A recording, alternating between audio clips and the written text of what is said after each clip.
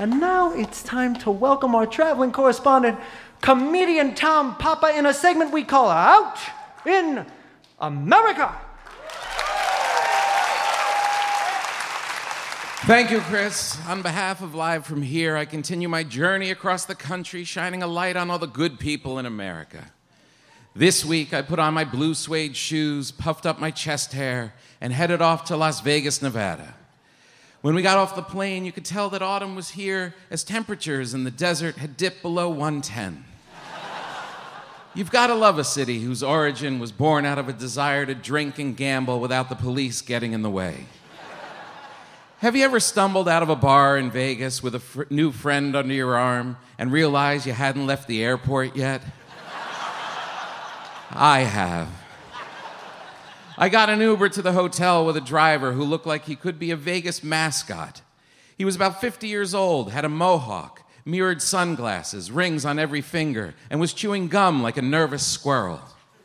He said he loves driving because he only needs to sleep every third day. I buckled up. As he merged onto the freeway, he pointed out the new football stadium that will be home to the Las Vegas Raiders next season after they break Oakland's heart and move away. That's why I got the mohawk, he said. I'm going to be part of Raider Nation and get myself on TV. He honked the horn and held a fist out the window as we passed. I gripped the seatbelt tighter. He dropped me at the hotel where 7 bellhops descended on my wheelie bag looking for a tip. Why is it that whenever you're checking into a nice hotel, you're attacked by a group of panhandlers dressed like toy soldiers?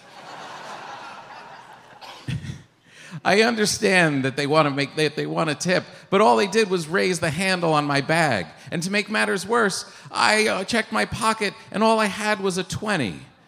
Have you ever given a bellhop a nice $20 tip, only to have 8 other bellhops give you the finger?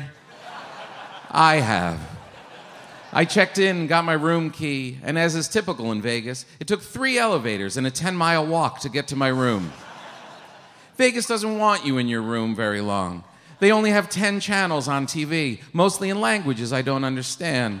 And the only food was a minibar with Pringles at $50 a can. So I headed down to the casino and made a quick stop at the all-you-can-eat buffet. This is truly a sight. If you ever wonder whether you can win in Vegas, go to the buffet. You'll see Americans of every shape and size who might have lost all their money, but are now getting it all back in the form of banana cream pies and Alaskan king crab legs. I saw a woman pouring salsa into her purse. I saw a father load plates onto his children's backs like they were donkeys. I sat next to Stan from Fort Worth, Texas. He had been there 4 days and had the bloodshot eyes to prove it. 3 days is usually my limit, he said, but I got on a hot streak and then a cold streak, and I'm not leaving till I'm hot again. It sounded like if he wasn't careful, he'd end up living in the plastic gutter on the fake streets of New York, New York. He looked like a hardcore gambler dressed with a crisp white cowboy hat and a gold Texas Longhorn chain. I asked him what game he plays. He took a sip of his beer, lowered his hat, looked me right in the eye, and said, "Son, I play the Wheel of Fortune slots." Something about watching that wheel turn around while the crowd chants "Wheel of Fortune" just makes me crazy. Vegas has a ton of drunk people, and it didn't take long before we ran into one. A guy came up to us wearing shorts, a Celine Dion tank top, and a baseball hat that said, "This is my drinking hat." Sometimes these are just silly sayings, but on this guy, who was guzzling out of a giant plastic Eiffel Tower, it spoke the truth. He pointed at my plate, burped, and asked, "Are you going to eat all that?" I was planning on it. He licked his lips and said, "I'm really hungry." Stan pointed and said, "Well, turn around, my inebriated friend." He turned and saw the towering buffet of food and nearly fell over. "It's a miracle," he said. Stan rolled his eyes. It's a miracle he's still standing. Have you ever seen security guards try and catch a drunk guy as he climbed on top of a giant mountain of shrimp? I have. It was time to gamble, so I wandered into the casino. The casino floor is always a little intimidating at first. All this action, all these people, all that math. I found a seat at the $10 blackjack table and sat between Phyllis and Frank. They'd been friends for over 50 years and wore matching yellow t-shirts so they wouldn't lose each other.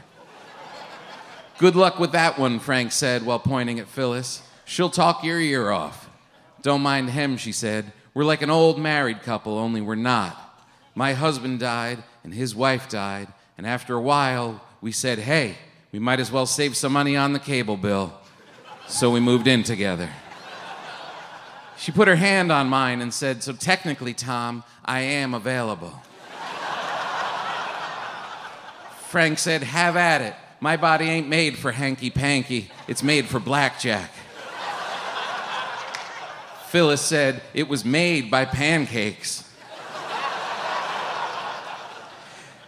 We all won the first 2 rounds. The dealer was going cold. Frank looked at him and said, "You're toast, young fella, and we're going to eat you."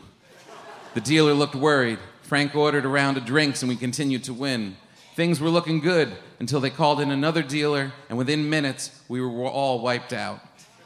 Phyllis said she wanted to go to the pool anyway, but Frank didn't want to go. He said, "At my age, anytime you take your clothes off, it's considered indecent exposure."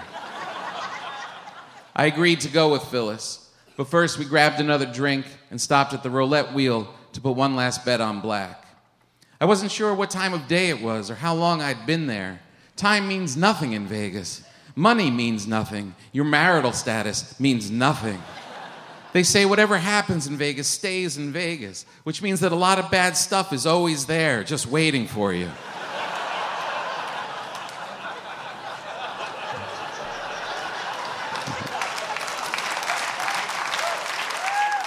I placed my bet, hoping that I had luck on my side. I tried to summon up all the good karma that I could and started to feel that if it hit, it would be a sign that I've been doing something right and the gods were smiling on me. I lost. Phyllis laughed and pulled me away.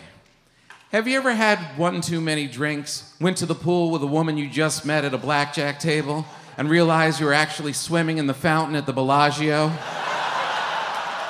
I have. Thank you, Vegas, and until next time, this has been Tom Papa out in America.